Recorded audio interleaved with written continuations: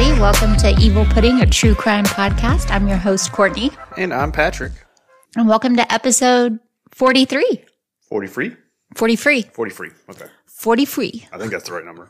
We are creeping up on 50. 50. We're getting there. It's crazy. It's been almost a year. I know. It's absolutely crazy. And we finished our Kemper. Thank God. It was good, though. I enjoyed it. No more Kemper for a long time, please. We're not supposed to mention his name. I already blew it. Yeah, you weren't going to do that, but you did. I did. Yeah. Because we don't want to deal with him anymore. Hey, Pat, they had some true crime news happen today. Let me see if I can open it. They found the identity of the boy in the box, the infamous boy in the box in Philadelphia. Never heard of it. Really? Yeah.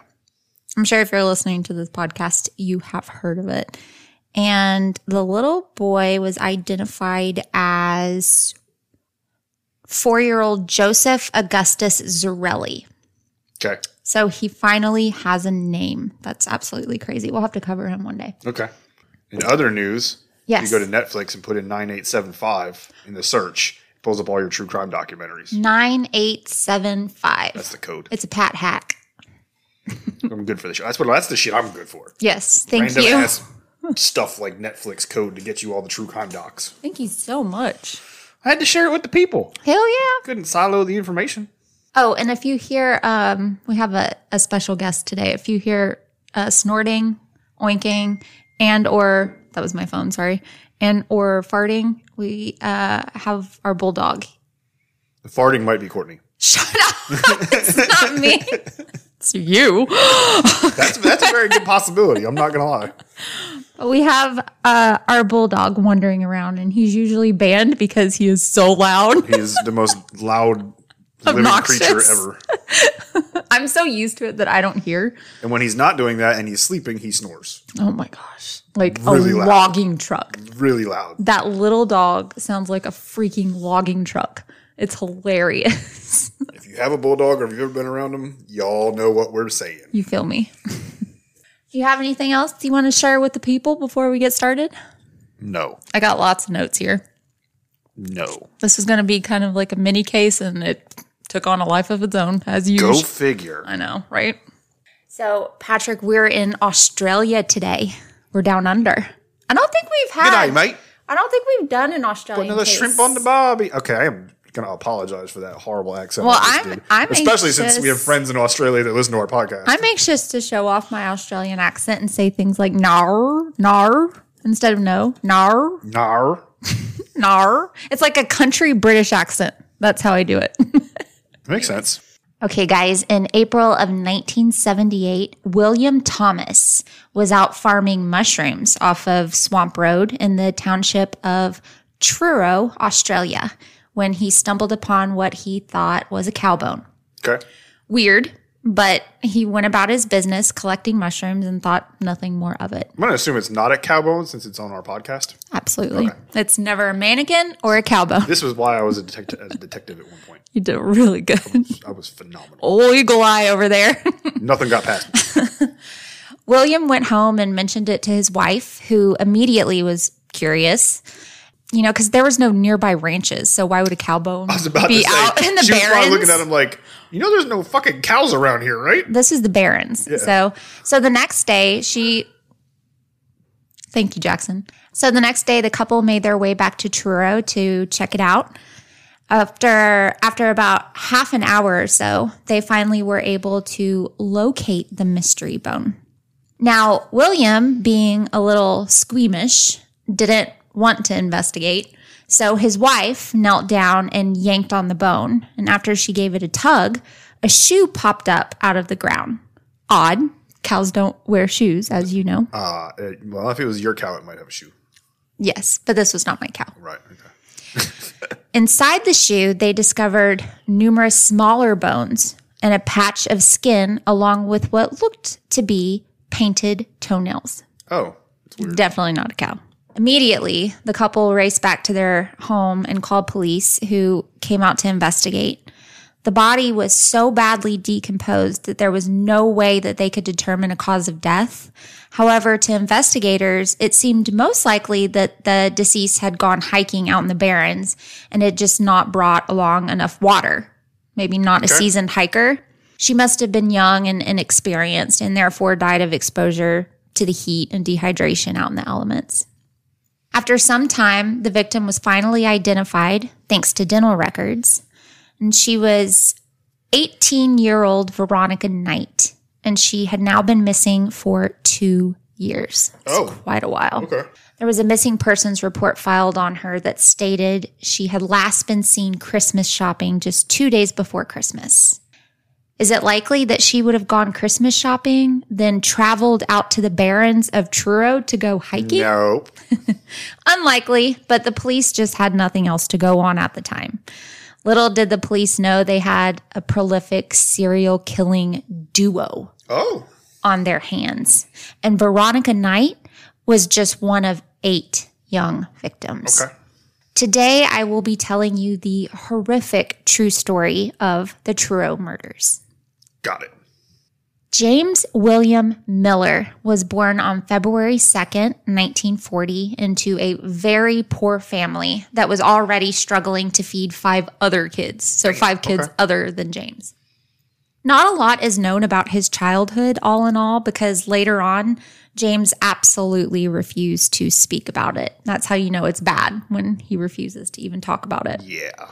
However, we do know that he was neglected and often ran away from home in search of food and better circumstances. As one would do. Mm-hmm. By the time that James was 11, his behavior in school became such an issue that he was shipped off to, I think I'm pronouncing this right, McGill Reformatory School for Protestant Boys in South Australia. Oh, fuck. And we all know how I feel about these damn all-boys reformatory schools. In the 70s or 50s and 40s. Just in general. Charlie Manson attended one, so did Carl Panzram, Well, that whole- Henry Lee Lucas. Prior to like the 1990s, it was just not a good place to be. Absolutely. It's all the troubled kids, right? Yeah, absolutely. And they're all basically beaten and nothing good. Punished and nothing good. There. Nothing good comes from them. And nothing good came from the McGill Reform School either. Not only did the school look like a prison from the outside, but it functioned like one on the inside. They were reform schools. They were basically this one step from prison. You just hadn't been arrested for shit yet. Right. Or you had and you got away from probation or whatever it was. The only lesson that the boys were taught was how to be obedient. And James didn't take to these lessons very well. The boys were disciplined very sternly. Let's be honest, they were most likely beaten, right? And behind closed doors, there was lots of sexual abuse going on. However, James did have a few close relationships, plural, with some of the other students at the reform school. And it was at that school that he discovered that he was, in fact, attracted to men. He was gay. So although he emerged from that school with absolutely zero formal education, he did feel that he at least found himself in a sense, I guess. Okay, I guess that's a silver lining. Yeah. It's about the only one in this story. Yeah. It's not really a silver lining. When James left McGill, he traveled around southern Australia and worked as an itinerant laborer. So a traveling labor worker who's, I think, paid under the table so they don't have to pay taxes on it. Yeah. That's what he did for work. And he actually did okay with this job. Like, he paid his bills. However, that work is very seasonal. So to make ends meet in the off seasons, James began to steal. Okay. At first, James stole small things like a loaf of bread so that he could feed himself, And then he graduated to stealing cars and selling the parts for money so that he could not just eat for a day, but eat for a week. Or he escalated. Yes. Which is what we always see. Now, don't let him fool you. He was not a good thief. He got caught a lot. Like a lot. In fact, over the course of 20 years, he was convicted 30 times for car theft, larceny, breaking and entering, purse snatching, and stealing. Now, this always takes me off on my random rant of at what point do we say, okay, we've arrested this fucking dude 20-something times for fucking car theft, and do we just keep fucking doing it? We just keep letting him go. And it's interesting to note, not one of his crimes was violent in nature. In fact, it was said that he had an aversion to violence in general. He was just trying to get money to survive in a world that he felt had not treated him kindly. And it hadn't, you know? He still should have been in fucking prison for... Oh, for sure. He just kept doing it. But in fact, every time he got out of prison, he would immediately get thrown right back in. And I think that had a lot to do with the fact that his basic needs were being met in prison, more so than they were on the outside. He had medical care in prison. Yeah. He had a roof over his head. He had a place to sleep. He had food, hot meals. I mean, it also falls under that whole category and that whole theory of institutionalization, right? Yeah. He grew up in a reform school, which was basically a prison. Mm-hmm. So prison was nothing to him. And remember, James did not thrive in society because this was during a time that it was less accepting to be homosexual. Right. And he was very openly homosexual. So he had quite a bit of trouble finding and keeping a job. Well, yeah, he's going to have trouble finding and keeping a job, one, because, he's going to run into issues with that time period with homosexuality. He's also got a record a mile long. Yeah. But he's institutionalized. Like, this dude grew up in this basic, simple thing. And then on top of that, in prison, you can be gay. You don't really have another option. And people don't bat an eye there. So I think he could. You're gay? Okay. I feel like he could be himself there, maybe. I mean, everything he... Not saying he was a good guy. No, but everything he needed was there. Right. And everything he knew, if some way, shape, or form was, that structure was there. So he might be going back on purpose. Exactly. At the age of 34, James was serving a 3-month stint at Yatala prison. However, this term would be more significant than all of his prior terms because it was here that James would first encounter Christopher Robin Worrell. Okay. I'm assuming that's going to be his weird partner in crime story guy. Yeah. He's a human excrement is what he is. Okay. He's in prison, so he's not exactly like the best guy. Now, whereas James wasn't a violent criminal, Christopher absolutely was. And we'll go ahead and call him Chris. Chris was only 20 years old. And so James was, 34? Chris was 20. He was just a kid. And in the prison system, Chris was considered a bad boy. You have to be pretty freaking bad to be considered a bad boy in the prison system. Well, yeah, most prison systems around the world kind of categorize their inmates, whether it's numbers or something else, like to the most violent or the most dangerous to like the ones that aren't going to cause you problems. So he probably had one of those, he's violent and he's going to cause problems rankings. And he was. Absolutely, he was. Although most people would say he was very charming and handsome. And I think, he was a handsome kid. He displayed, quote, psychopathic tendencies. And that is an understatement, to say the least. Okay. Major douche alert here, as you will soon see. But he's on our podcast, so he's not exactly a absolutely fucking stellar human being. Yeah, he's not, grade A, grade A human. Fucking bringing groceries to the elderly and fucking volunteering at the fucking local Y. But James was smitten with Chris as soon as he laid his eyes on him, and he began following Chris around that prison like a lost little puppy, despite the 14-year age difference. Why does this sound like Henry Lucas and Otto's Tool? It does. It does remind me a lot of that. Yeah. It's just that whole one following the other around like a little puppy. It's just, yeah. One was super violent, one wasn't. Chris was serving time for the very violent rape of a young woman, and this was by far not his first offense. Oh.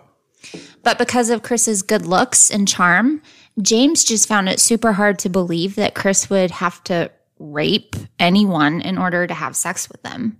Apparently, to many people, Chris was super good looking, and I have issues seeing past his offenses because I know about him. Yeah. So it's difficult for me to tell. So I'll post a picture and let y'all be the judge. It's just stupid fucking logic, though. Like, he's such a handsome man. I don't see why he would need to rape. Rape isn't a need. Rape is a want. Rape is not about sex. People always say that rape is about sex. It's very much about control and domination. Right, but it's not a need. It's a want. Yeah.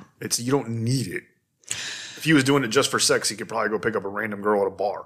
Well, Chris played into this. Chris played off of James's infatuation with him, and he assured James that he wasn't a rapist and that the girl who accused him was just really drunk, and she had just forgotten that she had a really good time and enjoyed herself. So the case would probably be thrown out soon. I'm sure she did. I'm sure she had a great time. But little did James know, however. That was sarcasm. That during Chris Worrell's trial, The judge stated, and I quote, "You are a depraved and disgusting human being," end quote. So that'll give you an idea as to what Chris's character is like. Oh, yeah. Yeah, and he's only 20, guys. That's insane to me. So Chris was serving the maximum sentence for rape during that time, which astonishingly 5 years. was 4 years. Yeah. Max sentence.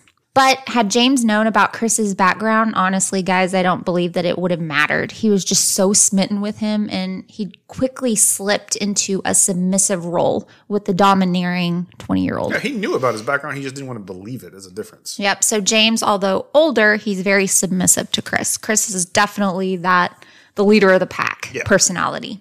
Now, to be clear, Chris Worrell was not gay. However, he absolutely relished in having James fawn after him. It fed his ego and his narcissism to have someone worship him to that degree. So he absolutely took advantage of James's affections. I'm not saying James is a good guy throughout this. No. He's a piece of shit too. However, he was very much taken advantage of. He was manipulated a lot. Yes. And he strung him along. The pair would spend every waking moment together behind bars. So when it came time for James to be released, James felt completely lost without his companion because Chris is still in prison. So while on the outside, James went and stole 400 pairs of sunglasses and ran a small enterprise selling them in bars around Adelaide. Okay. Whether or not he did this in order to get himself thrown back in prison or not, it's debatable. However, I believe that was his goal, to get arrested and to be returned back to Yatala, where Chris was. And that's exactly what happened. Yeah. James managed to secure himself an 18-month sentence back in Yatala. After serving just 9 months, James was released from prison. And as luck would have it, just 9 months after that, Chris Worrell's sentence was commuted due to his, quote, exemplary behavior and prison overcrowding. Yeah, so it was prison overcrowding. They say because he ain't exemplary. Well, they say exemplary behavior because that's what they're going to put on the form. They're not going to go on your parole form. They're not going to say released due to overcrowding. They're going to say he's also a good guy. They're going to say, yeah, things are overcrowded and he's a really good guy, so we can let him out. So now the two men were free to spend their time together on the outside. What could go wrong, right? And Chris and James planned on getting an apartment together as soon as they saved up enough money. But for the time being, James was living with his sister and her family. And Chris, I believe, had his own small little crappy apartment at the time. How? He had it before he went in. And how did he pay rent for 4 years? Who knows? Okay. I don't know. Maybe he had a parent that paid, or who knows? Maybe he squatted. Yeah, maybe Hard he had to a say. friend that he stayed with or something. They did start working. James and Chris started working together for the Unley Council's road work gang. So their days were spent working side by side. Then their evenings were spent at bars or touring sex shops on Chris's behest. Chris loved to go and visit sex shops. Weird. See, Chris had very specific sexual tastes. He was into sadomasochism, domination, and bondage. And his personal fantasies revolved around rape and ultimately hurting women. Now, in the S&M community, consent is at the forefront of their code. Yeah. Like, it has to be consensual. You have to consent to be all the tied up and beaten or whatever. However, I don't know. With Chris, he didn't get off on that. No, So he's a lack of consent because it's a control his thing. idea of a good time was to inflict fear and pain. So an unconsenting partner is, his type, unfortunately. Exactly. So dutifully, James would tag along with Chris to the various sex shops in Adelaide, even though it wasn't his thing, And remember, James is gay during a time that it wasn't exactly smiled upon to flaunt it. So he would have rather kept a low profile during this time, but he went with Chris because he loved him. Right. And also, I truly believe that during this specific period of time, Chris was almost grooming James in a way. I don't know. It's really strange, but he Sounds was like it. grooming him, despite Chris being younger. Sounds like he's slowly introducing him to that world of non-consent and pain and fear infliction. I say that because Chris then escalated things. Now, remember, Chris is not homosexual, like we said. In fact, he's a straight-up womanizer. But he began to take James home after touring these sex shops, and he would masturbate in front of James while the older man just sat and watched him. Like, he would taunt him and tease him. Eventually, Chris, quote, allowed James to perform fellatio on him. Oh. Oral sex. And I say this because he was absolutely taking advantage of James's feelings toward him. He wanted to reward, every time James would do something, he would reward him in a way. Oh. And every time weird. James wouldn't do something, he would ice him out. And we're going to see this off and on. Okay. It's abusive. It's a toxic, abusive relationship. Yes. I'm just trying to, I know some of this is kind of like, why do we need to know this? But I really wanted to set the stage and well, it really, their dynamic. I was about to say, it really spread It's the light important. on their dynamic and their relationship and how things work with those two. Right.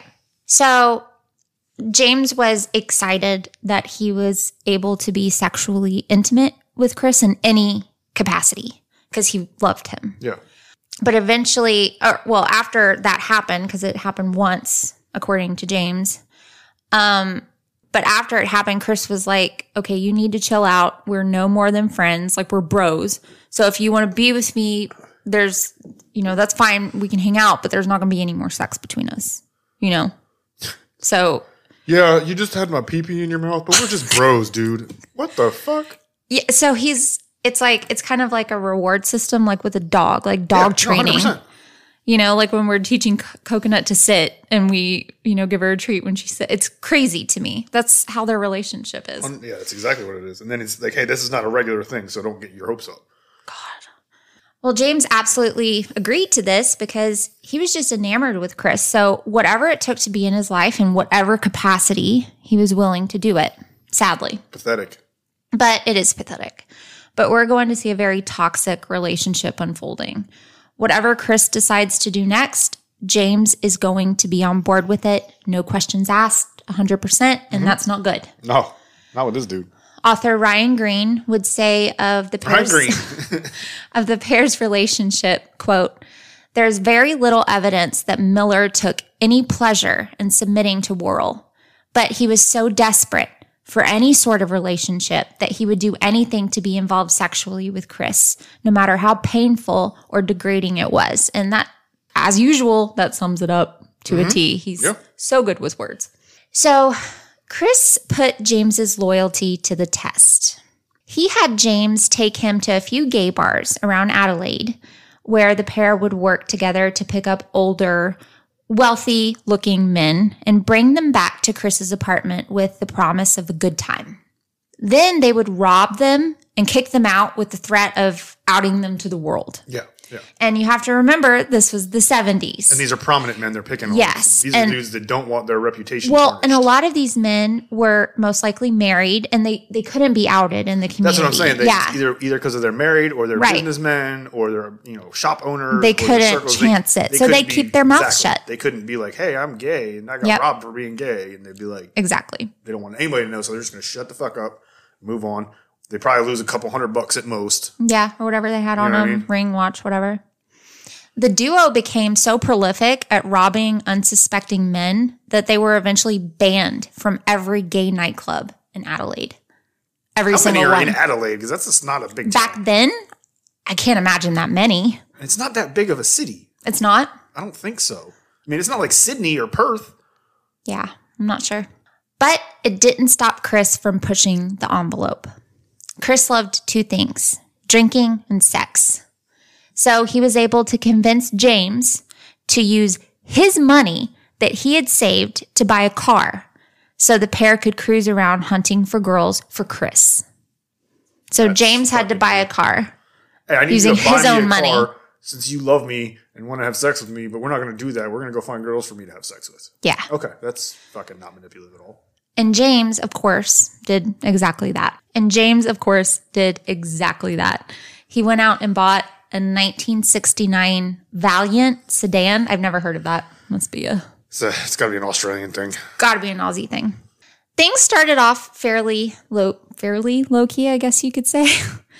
The pair would drive around and James would act as the gay best friend wingman, and that would generally disarm a girl long enough for her to get into the car. Dude, it's not a it's stupid brilliant. thing. It's brilliant. I'm telling you right now. If you have a gay guy with you and you're going to go pick up girls, that's the best dude to send over there because they're so non-threatening that the girls open up. It's comforting. Like, hey, here's my straight friend. He thinks you're cute. Oh, he must be safe because he's got you and you're such a sweet gay man. Exactly. So then once they were in the car, Chris would charm the girl and James would pull over somewhere secluded, park, and he would get out and take a walk while Chris and the girl did their thing in the back seat. And we're going to see this repeatedly. Lovely.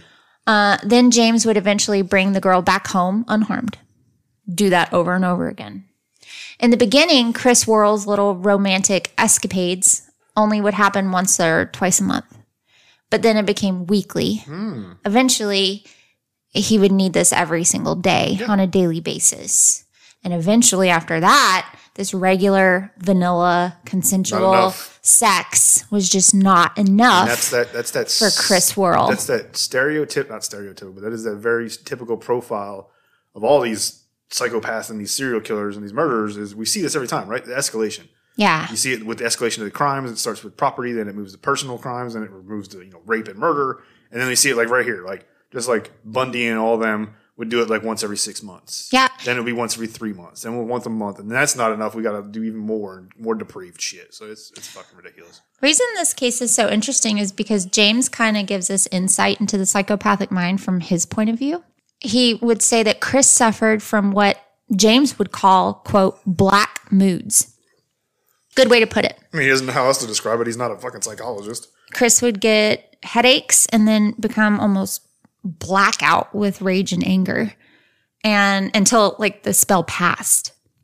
So Chris was needing to feed that rage and that need for control, and he was escalating. And unfortunately, the next girl to get into that sedan with Chris and James would not make it out alive.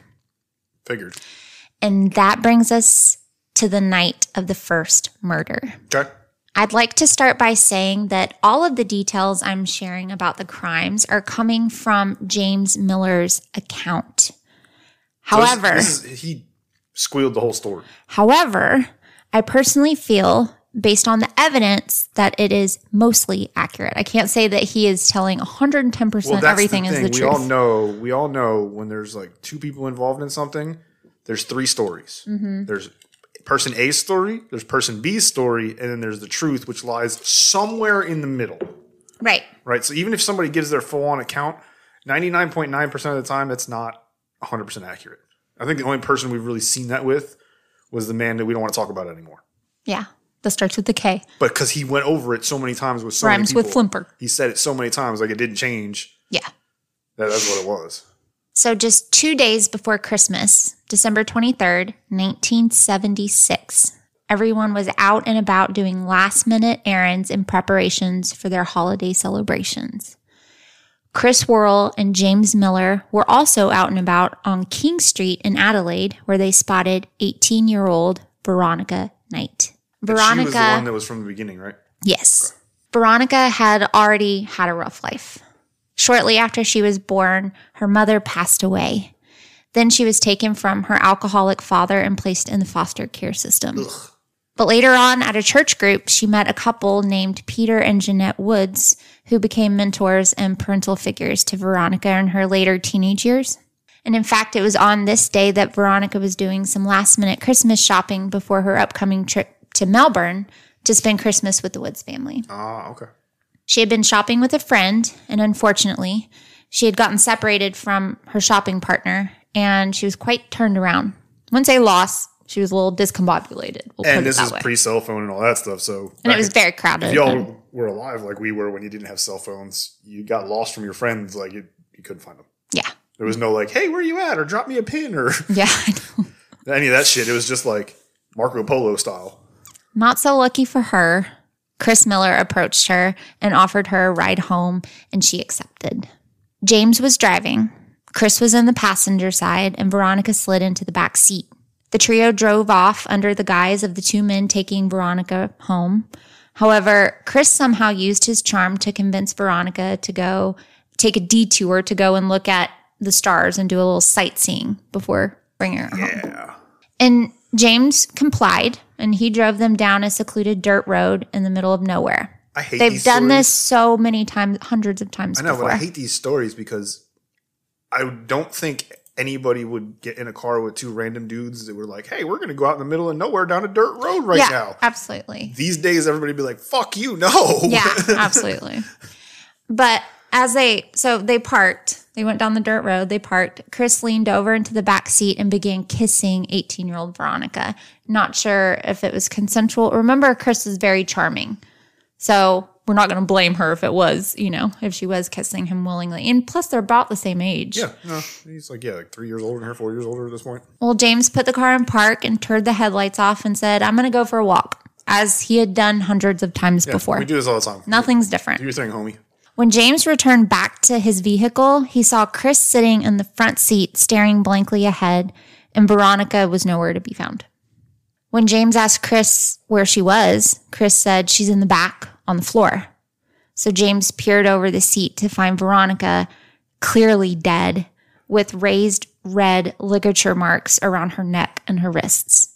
According to James, this was the first time in his 34 years that he had ever seen a dead body, and he was not prepared for this. So he panicked and started demanding for Chris to tell him why he killed her. James said that Chris threatened him with a knife, exclaiming that he would absolutely kill him as well if he didn't calm down. James saw that Chris's eyes were lifeless and black, and he was in one of his famous black moods. So he thought it best to pull it together and asked Chris what he wanted to do with Veronica's body. Chris demanded that James get in the car and drive. So the pair drove a ways and dumped Veronica's lifeless body on the ground and covered her with branches just past the little township of Truro, which was far enough away from bustling Adelaide. It was a desolate enough area that her body wouldn't be discovered for quite some time. Yeah, 2 years apparently. Yep. And they drove away from the dumping ground. As they were driving away from the dumping ground, Chris coldly informed James that Veronica wasn't the first girl that he had killed, and she's not going to be the last. He warned him that if he were to utter a single word about this to anyone, that Chris would do the same thing to him. But Chris didn't have anything to worry about because although James was inherently not a violent person, he would literally do anything his little for fucking Chris. puppy dog would fucking just follow along. Even be an accomplice to his heinous crimes. And their killing spree was just getting started, or escalating rather. Yeah, but say. So Christmas came and went, and James was feeling horribly guilty over the crime that he had witnessed. But he was shocked when they returned to work. When they returned to work, Chris was just perfectly normal, like acting like nothing had happened. Like, how can you just be okay after weird, doing right? that? You know Yeah. what I mean? Like, he's like struggling getting himself like living, James is. And Chris is like, you're this comfortable with it? You said you've done it before? Like, how much have you fucking done this, yeah, dude? Like, this Chris is like refreshed and renewed. rejuvenated from his activities. In fact, Chris pulled a very classic, what I call abuser move. He rewarded James and he lavished him with his undivided attention and announced that he was ready to move in with him and he had found an apartment for the pair to share. Now, of course he did, because he's rewarding him for the good He's behavior. rewarding him He like didn't a say dog. Shit. He's keeping his mouth shut. It's good behavior. He was undoubtedly rewarding James for his efforts in helping Chris commit these crimes. It's gross. But now, these two are roommates. Fabulous. What could go wrong? They live together now. It's already weird as it is. So it's literally move-in day for Chris and James. So the day that they are moving into their new place. We need to christen the house. And it's 1 week after Veronica Knight's murder. Okay. Just 1 week. James and Chris were driving around the business district of Adelaide on their way to pick up some of James's belongings from his old apartment to haul to the new place when Chris spotted a girl that he liked, unfortunately. 15-year-old Tanya Kenny. 15. It's fucking gross. Tanya had been staying with friends in Victoria Harbor and had hitchhiked her way back to Adelaide, as was common practice in the 70s. Yeah, we've learned that on almost every serial killer that lived in the 70s. Everybody hitchhiked back then. Well, when Chris spotted her, James pulled the car over and he was instructed, as he was instructed, and Chris got out and used his charms to convince Tanya to accompany them back to James's old apartment to make a load. I guess to help. Yeah. Like, I'll give you a ride if you help is probably what he said. I don't know. Yeah. To be honest, God like. only knows what he promised this child and how he lured her. Hey, we'll give you a ride, but we just need to make a stop. I need you to help us unload some stuff real quick or something. But either way, Chris had James wait in the car while he and Tanya went inside James's old apartment to fetch his belongings for him. So he was like, wait here, James. We'll get your stuff. Well, James waited and waited and waited. He waited so long that he finally fell asleep. When he woke up, Chris was outside of his car demanding that he come inside and help him.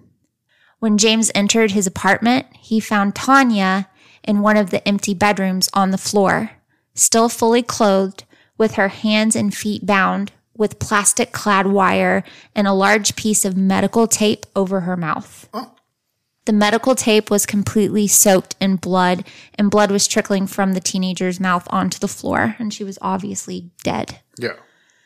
After arguing for a bit, James and Chris ultimately decided, since it was still daylight outside, to leave Tanya's body at the apartment stored away in a cupboard because they couldn't haul it. Yeah, you don't want to be carrying a dead person in the middle out of the day. That way, no one would see them haul a dead body to the car.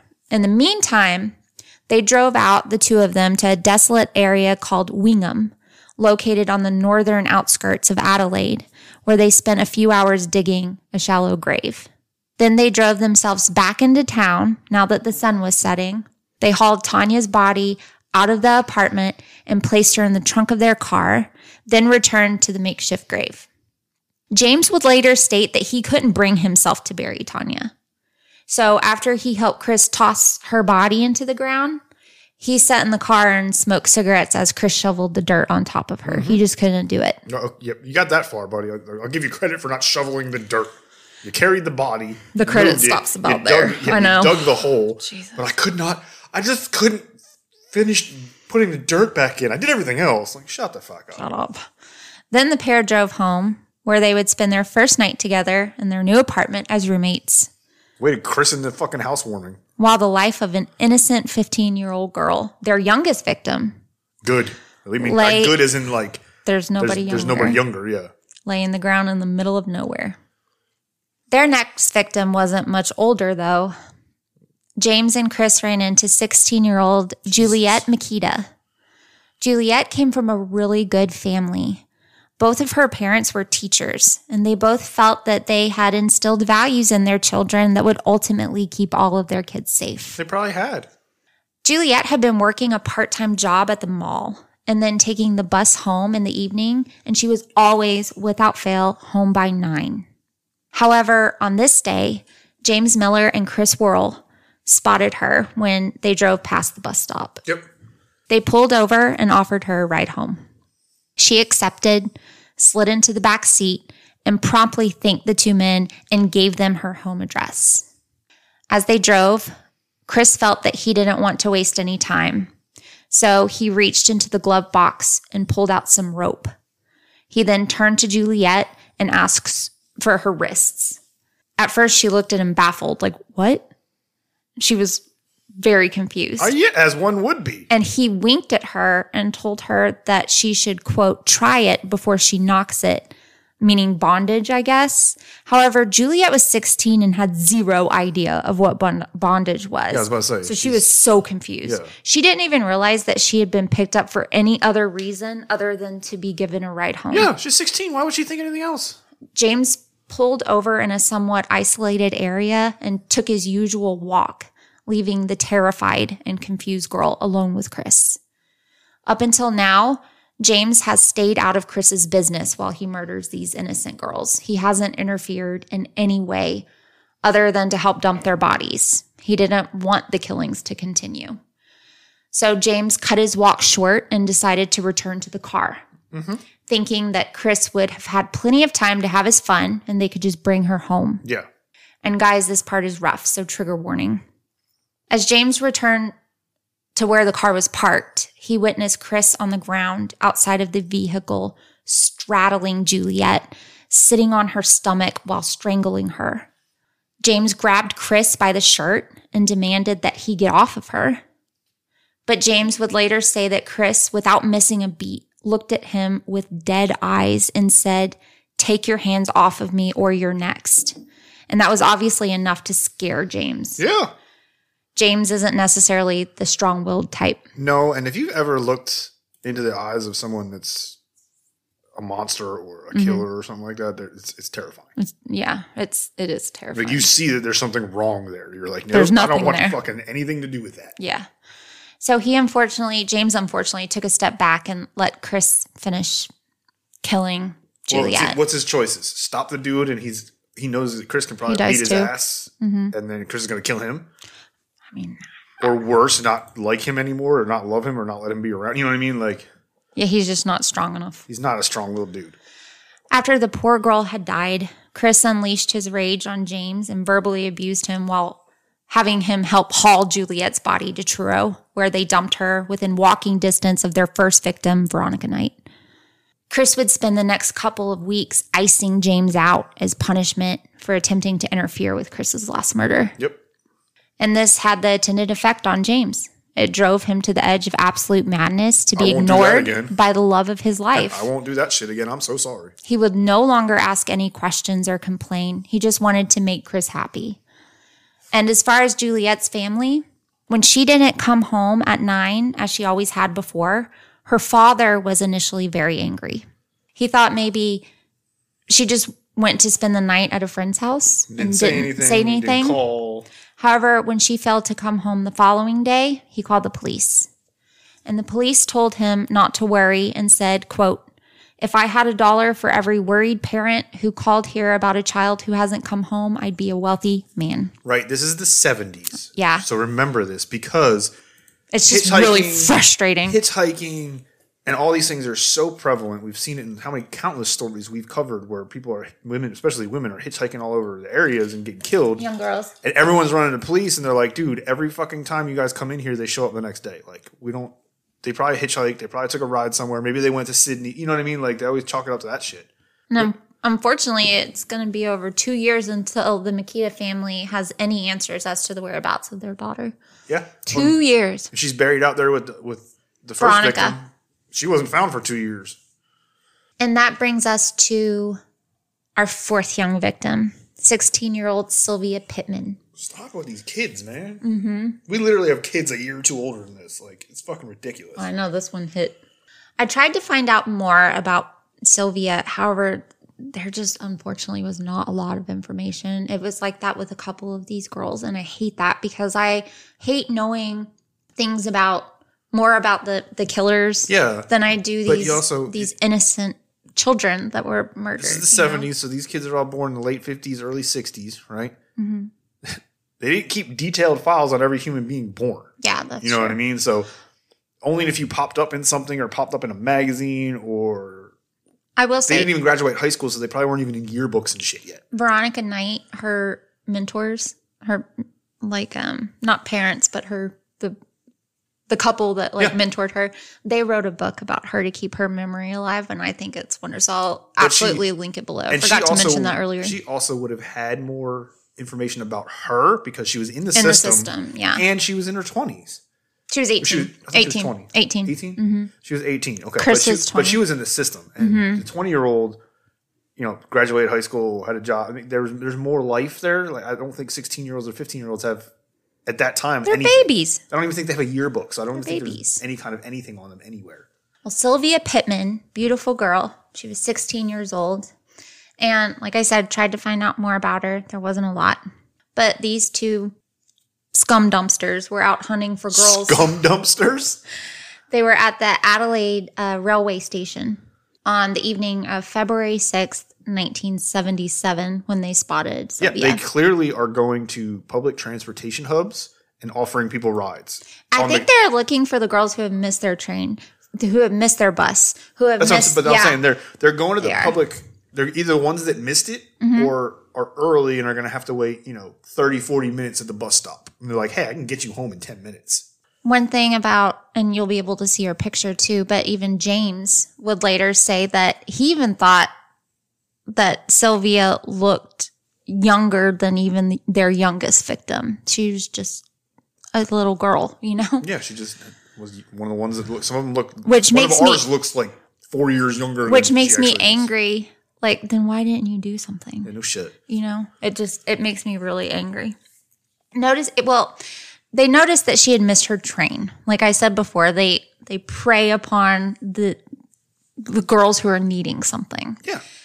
So they noticed that she had missed her train, and Chris Worrell offered her a ride. And she hesitated to accept, but then he convinced her by telling her that her money would be wasted if she paid for another train ticket, and to accept a ride would be the mature thing to do. If you wait here, you buy another ticket, you're wasting your money, and then you got to wait a certain amount of time. We can just get you home. The responsible thing is to not spend that money. You know what I mean? Like. So she thought about it, and she accepted.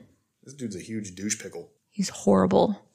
James drove the three of them out to a secluded area around Windang and parked and, of course, got out of the car and took one of his long walks while Chris was left alone with this, call her what she is, child. Child. No other word for it. When James returned, he saw a very satisfied Chris smoking a cigarette in the passenger seat. In the back seat, 16-year-old Sylvia Pittman lay dead underneath a rug with pantyhose, her own pantyhose, tied tightly around her neck. James would later state that her complexion was purple and that her eyelids were so swollen that her face looked unrecognizable to him. Her face looked like one big bruise. So she had been beaten.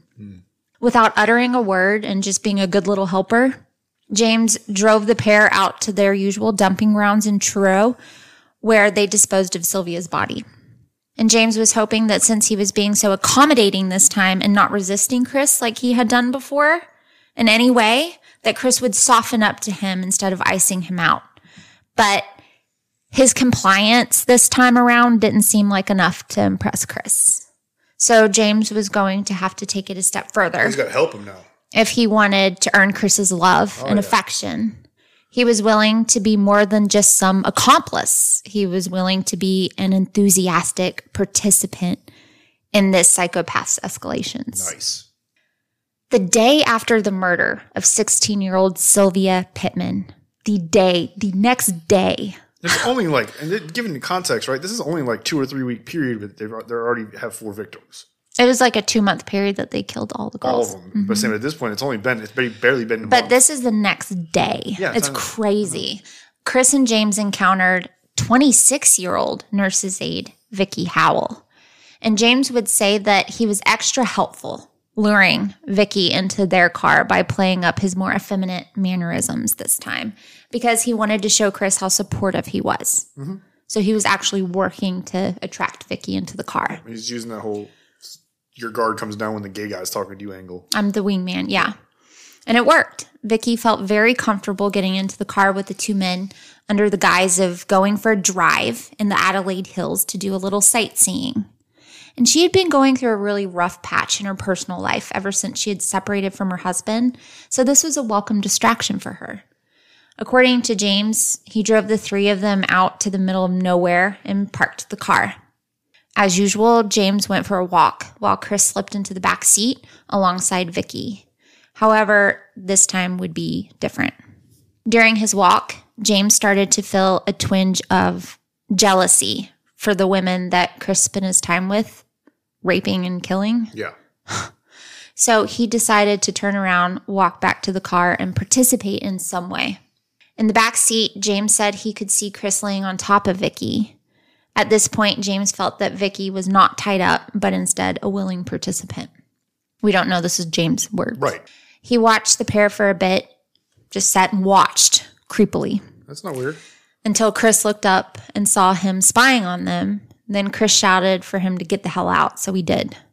And I guess James felt that watching Chris in the act would show how supportive he was. I don't know. Gross, though. It's really weird. So James said he took about a 20-minute walk, and then when he came back, Vicky was dead in the backseat under a blanket. In a show of support, he asked no questions and just drove out to their special dumping grounds in Truro to dispose of Vicky's lifeless body. Lovely. Just 2 days later, so they had a 2-day resting period. 3-day span, 3 people. The pair went on a drive around Adelaide looking for a new victim when they spotted 16-year-old Connie Jordanides, I think is how you say her last name. I think it's the Greek last name, which sounds like super pretty.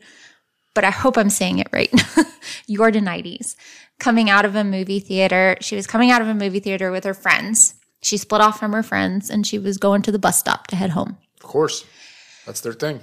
They pulled up alongside her, and with Chris's charm and James's disarming demeanor, she accepted a ride from the two men with the understanding that they were to take her straight home. Like, you're taking me home. I'm not going anywhere else. I'm not doing anything else. If you guys want to give me a ride, I'm down. That's 100%. So she got in, and she was all business. The moment she got in, she gave James her parents' address. And so when she saw that he was driving in the opposite direction, she flipped out, and she just instantly started to panic, rightfully so. Yeah, you're going the wrong fucking way, dude.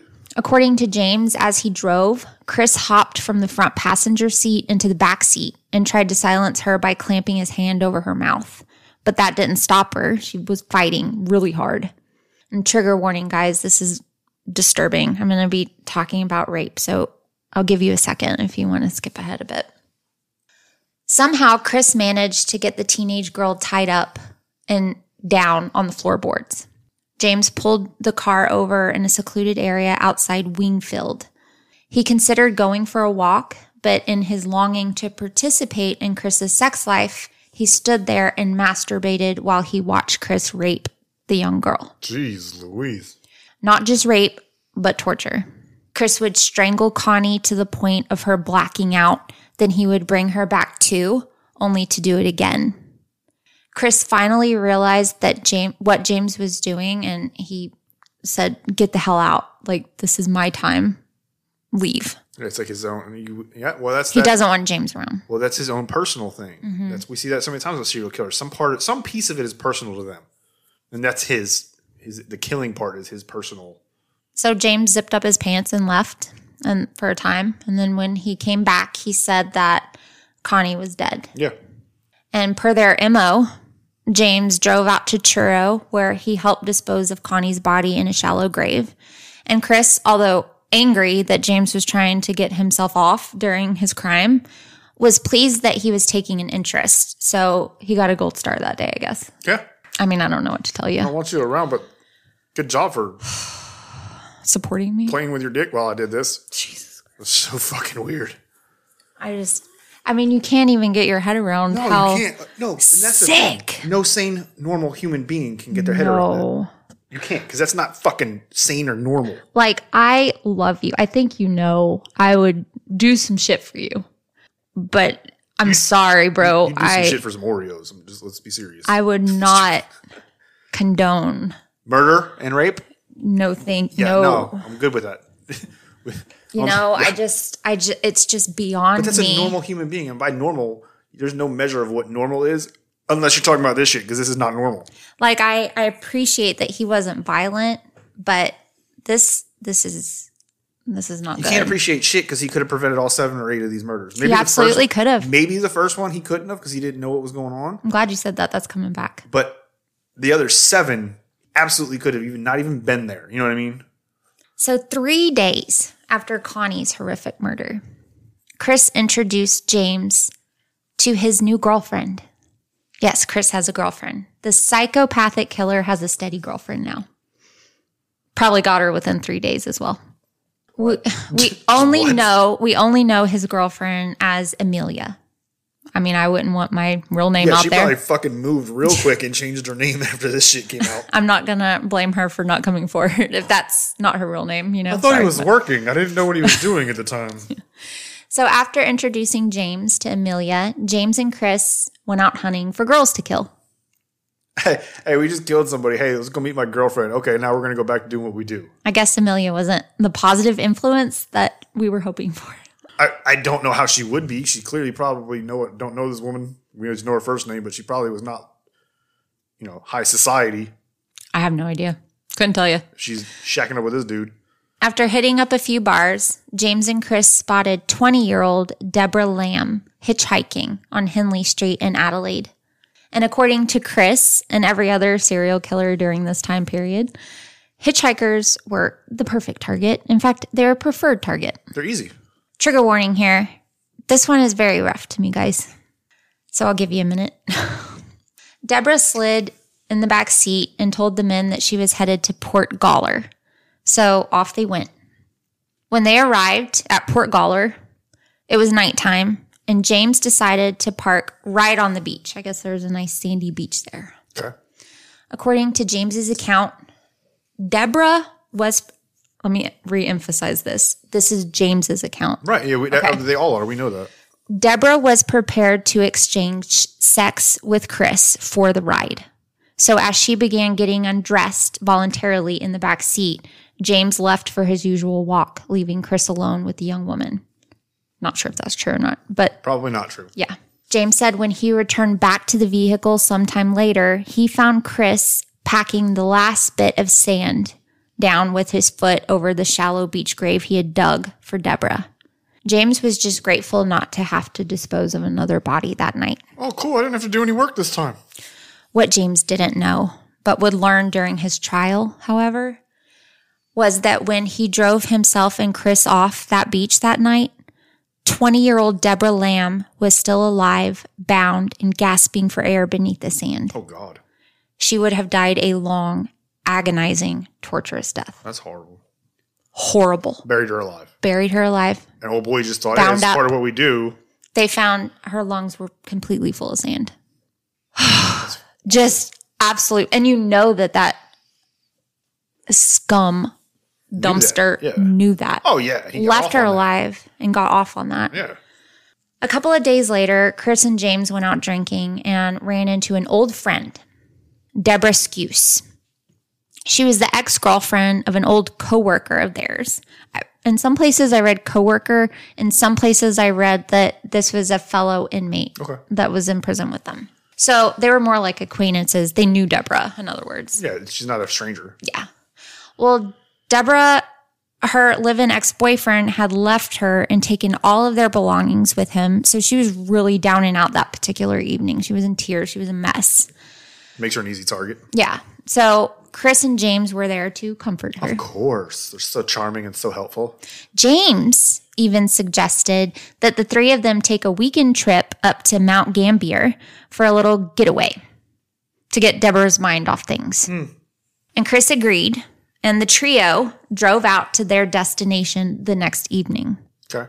And things went well for the first few hours of the getaway. However, Chris had slipped into one of his black moods, and he was looking to rape and kill Deborah. However, James insisted they couldn't because Deborah had told people where she was going that weekend and who she was going with. Yeah. No. You can't do this. There was no way they could get away with it this time. Angry, Chris started drinking early the next morning and throughout the day before they left to head back to Adelaide.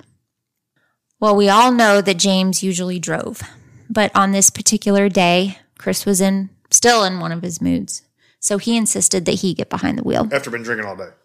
Chris started angrily speeding down the mountain roads, Oh, Jesus. despite Deborah's screams and pleas to slow the car down.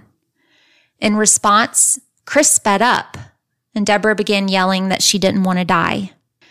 And just as those words came out of her mouth, their tire blew out. They blew a tire. Chris was going way too fast to keep control of the vehicle, so it began to fishtail.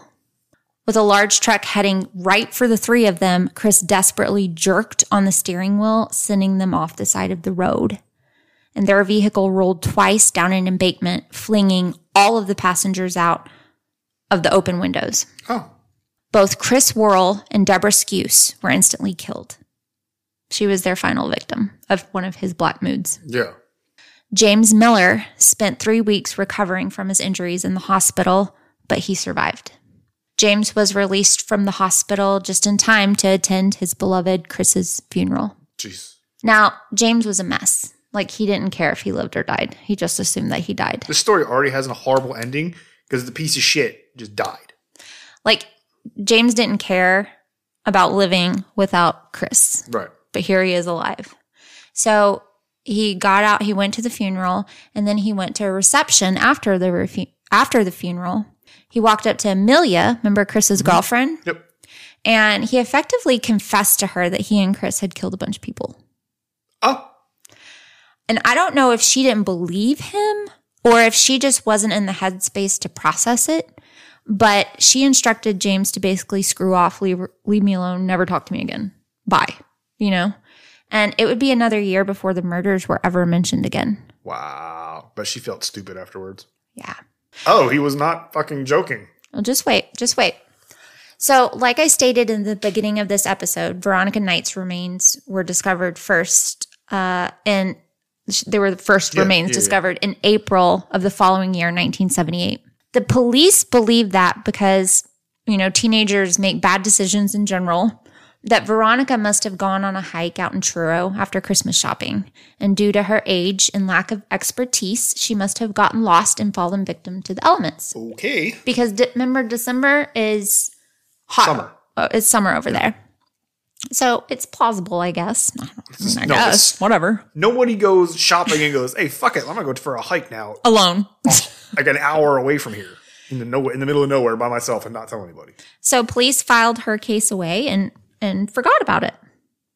In April of the following year, 2 hikers came across a second skeleton less than 1 mile away from where Veronica's remains were discovered. Since animals had gotten to the body, police had to really, really comb the surrounding area to find enough evidence of the young girl's skeleton to make any kind of a positive ID. 100%. Coconut, are you okay back there, girl? She's digging a hole. Gotta find the perfect spot. She does these, before she lays down, she has to make like 20 circles. She's got to find the perfect spot. It's so funny. So it was determined that the remains belonged to, we knew this earlier, 16-year-old Sylvia Pittman. Mm-hmm. The discovery of Sylvia's body was enough for police to begin to assume that...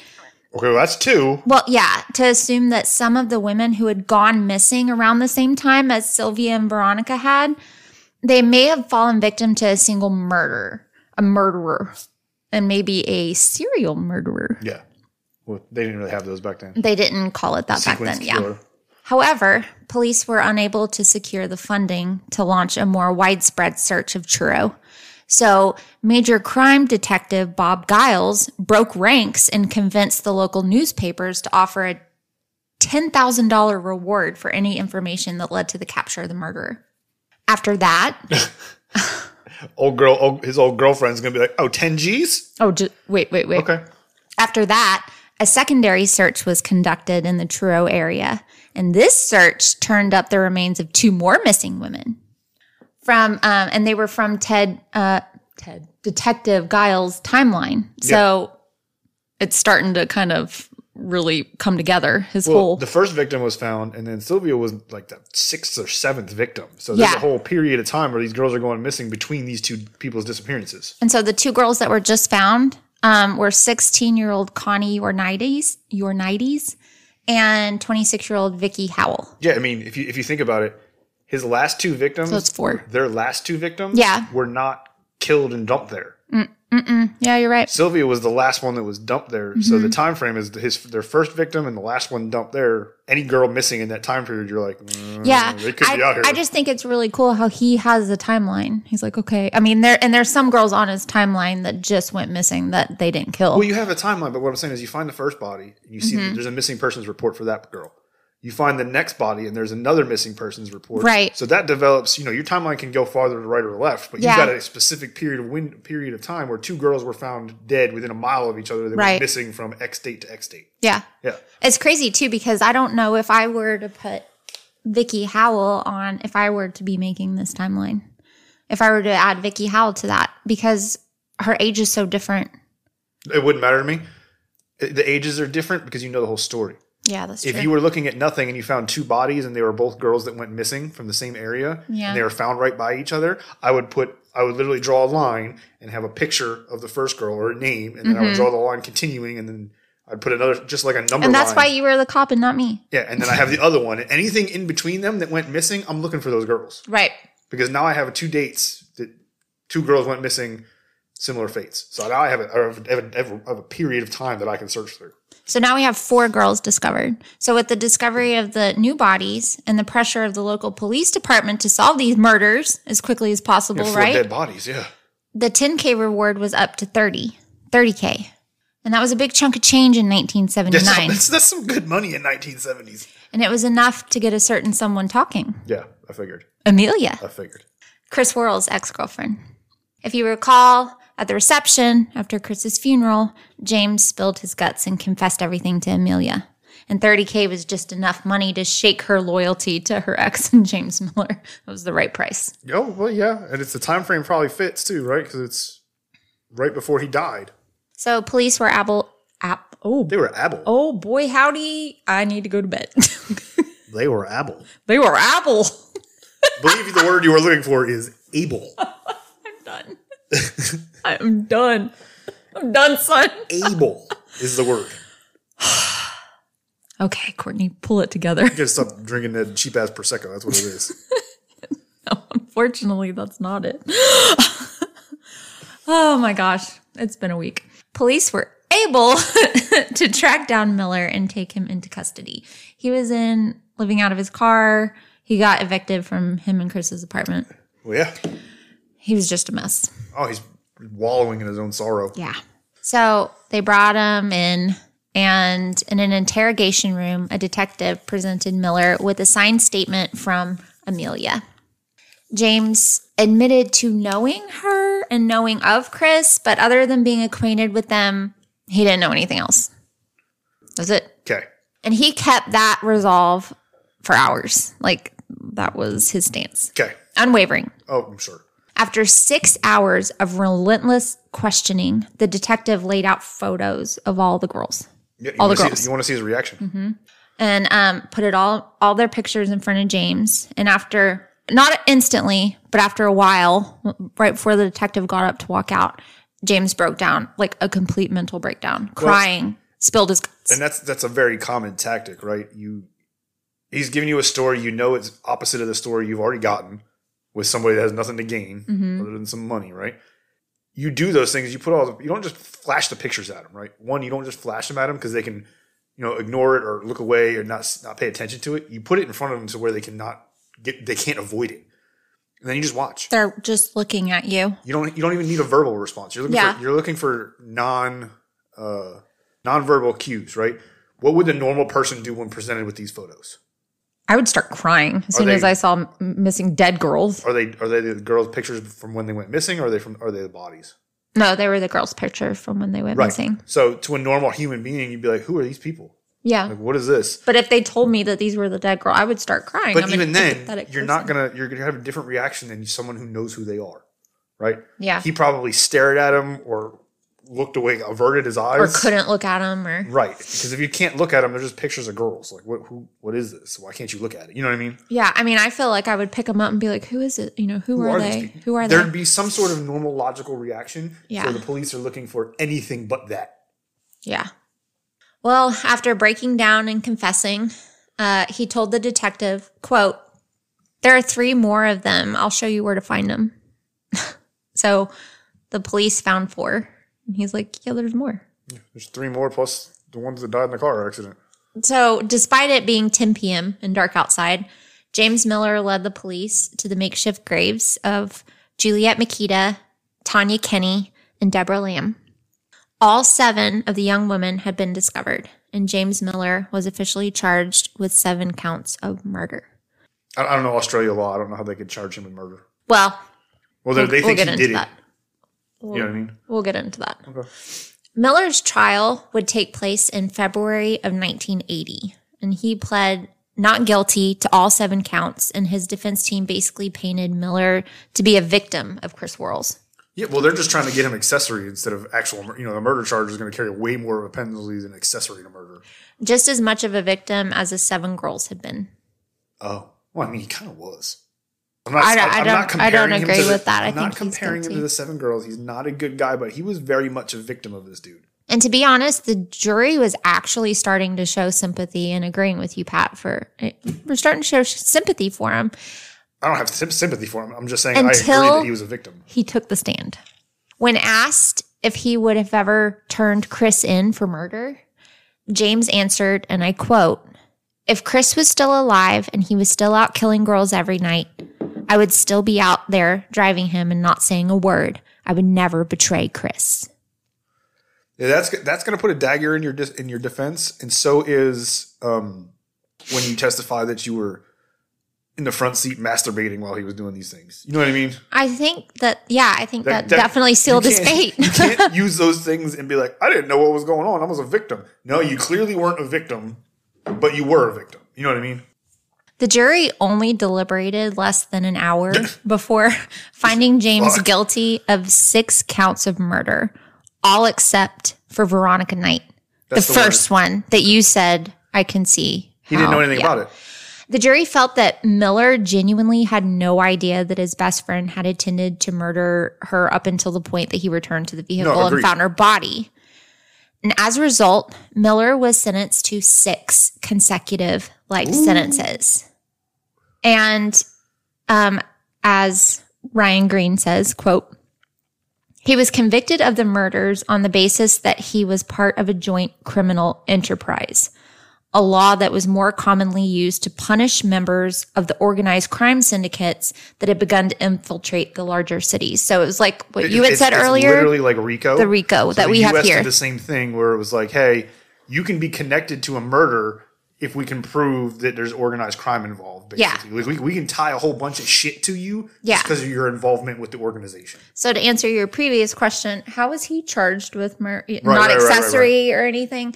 It was because they charged him like an enterprise. I guess it's a 2-person enterprise. I guess more than one can be an enterprise. Yeah. Which I'm not mad at that. I don't know about you, but no, I'm not mad at that. He absolutely deserves to be charged with murder. Mm-hmm. I think he's a piece of shit. I think he's a weak-ass piece of shit. I think in the beginning, especially the first one, he was not complicit. He had no idea what was going on. I agree with that. And as time grew on, he became more and more involved and more complicit. You can't argue to me that you were just the driver and you didn't have anything to do with it when you're literally rubbing one out in the front seat while it's happening. It's gross. You know what I mean? It's besides the fact that it's disgusting, you're complicit in it at this point. You're now also luring girls into the car, using, your feminist The moment that qualities. you can't tell me that in any of, before Chris started killing, in any of his escapades, that there wasn't like a few more rapes involved. No. You can't tell me that. But this is, like you said, a lot of it was James's account, right? So a lot of those sex acts, and he walked away from all of them too. Yeah. He walked away from all of them. So according to him. According to him, so he never really knew what was going on there. And it's just...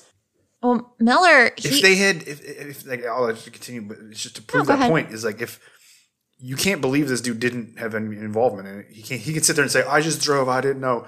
Well, you dug the fucking graves. That's a killer to me, right? If you touched the bodies to put them in a grave after... Right, if you were just like, fuck, let's get out of here, and got in the car and drove off, I would be more apt to say, yeah, you shouldn't be charged with murder. The second you pick up one body and dig a grave and bury it, you should be charged with everything because you're complicit. I didn't add all this in because it didn't really make a difference to the story, but he was just floored that people thought that he was guilty.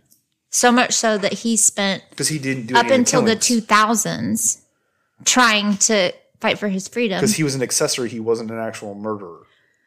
He was manipulated and was a victim. It's you see it a million times. Yeah. Well, he continually fought for his own freedom while behind bars, like I said. And oddly enough, he was in the exact same prison that he had met his soulmate, Chris Worrell, at Yatala. Yeah. I don't think there's too many prisons in Australia. He actually wrote a few memoirs and had garnered quite a bit of public support up until he made the mistake to do a live TV interview. Fucking idiot. In this interview, Miller stated, quote, "Chris Worrell was my best friend in the world. If he had lived, maybe 70 would have been killed, and I would have never, ever daubed him." And I guess that daubed is like ratted out or something, our version of ratted out. I don't know. But no one's going to support that. Chris is you're literally a piece telling of the world, shit, James. You're literally telling the world that I don't give a fuck how many people he raped and murdered. I was going to keep helping him. So regardless, James was never a free man again. It is kind of interesting. I didn't add this all into my notes because I don't know. I just felt like you needed the basic part of the story. Yeah. You know, I didn't want to waste a lot of time. And it's a lot of story to tell because there's 6, 7, 8 murders. However, two murderers. That's a lot of he stories. finally did get a parole date of 2014. Oh. So in 2014, he would have been able to be paroled, which is like baffling. However, he passed away in 2008. Okay. Just shy. It was during a routine checkup in the prison hospital that it was discovered that Miller was suffering from hepatitis C and probably had been his entire adult life. I mean, it's crazy he didn't know that, though. pretty sure. If you look at him, he looks very... Here, let me pull up a picture. There's a picture of them. That's Chris Worrell on the left, and then he's on the right, James Miller. So you can tell me what you think of him. Ooh. It's such a I made a weird noise. James Miller, I guess he's 34 there, but he looks like way older than us. He looks like 55 minimum. Yeah, he does. But look how young Chris looks. And he's this sicko psycho. Well, he was young. Ugh. He's only 20. Ridiculous. So in a follow-up, he was receiving treatment for Hep C in prison. And in a follow-up visit in the early 2000s, it was determined that James was suffering from prostate cancer as well. Oh, lovely. The cancer would later spread to his lungs. So he received treatment for it. Apparently, the Australian prison system has top-notch medical care. Actually, ours does too. Oh, that's wonderful. Isn't that wonderful? By law, they're required to treat you. No, I know, but... on the taxpayer's dollar. It's crazy. But the cancer would later spread to his lungs, and that was after he received chemo for it being in his prostate. Yeah. And he thought he was in remission. It went to his lungs. And he passed away in a hospice center in 2008. Oddly enough, not from the cancer, but from liver failure. Well, that's hepatitis. Yeah. Hepatitis attacks the liver. Yeah. And all the while remaining loyal to Chris Worrell up until the bitter end. He was excited to go be with him on the other side. So hell? Yeah. Or whatever you believe the bad place is? Satan's hot tub. Ugh. I mean, there you go. That's Chris Worrell and James Miller. It's a piece of shit and an even bigger piece of shit. Mm-hmm. I don't know why I always laugh when we talk about stories or prisons in Australia, because the only thing that ever pops into my head, this is such a random thought. I was thinking about it a minute ago, and it's like bothering me. Mm-hmm. It's so ironic to me when they have prisons in Australia. You have prisons in a prison colony. So the prisoners that they sent there, obviously it's not a prison colony anymore. Oh, the British. The British sent everybody to Australia as a prison colony. So to me, it's like, oh, you were a prison colony that has prisons now. Like, it's ironic. It's Patrick's brain. It doesn't work right. Yeah, that's why. I wanted to also divert away from this fucked up ass story that I did not need today. You didn't? I needed it. I don't ever need these. Have you? I'm just saying. I just would like to draw some attention to the fact that I said Truro the right way the whole way through. And I've been practicing that I had Google speech on for like a week in the car going, Truro, Truro, Truro. It's a little bit of a tongue twister. Truro. Say it. Truro. Truro. Truro. Truro. Truro. Truro. Truro. Truro. It's crazy. It's not hard to say. It is a bit of a tongue twister if you're... How wonderful for you. I mean, not everyone's as talented. You're really not, but you're cute. So. Damn. You're cute. I'll take that. And we didn't have to go nar once. Nar. I thought you were going to do your accent the whole time. I've been waiting on it. Nar. There was not one nar. Nar. I want to be respectful. So. You always are. Thank you. I, not so much, but you always are. It's your episode next week, eh? That's Canadian. I'm like, why are we in Canada now? Maple syrup, eh? We're just offending all of our friends that are podcasters from other countries. We got friends in Canada. We got friends in Australia. I've offended We're like just 12 countries. We're just offending them all right now. So is it your episode next week? It is my episode next week. Okay. You get a break from the awful. I'm working on a big case, so. Make me do the awful for a little bit. And then, we give a little pat-a-sode. We have a little fun. Let me tell a story while you take a little bit of a week break, week off. You get to sit in the fun seat over here where you just talk shit the whole time. The fun seat? It's the fun seat. You just get to talk shit over here. Okay. Anyways, we will see you back here same time next week for a pat-a-sode. Yep. We love you. Be good to each other. make good decisions, and we'll see you next time. Bye.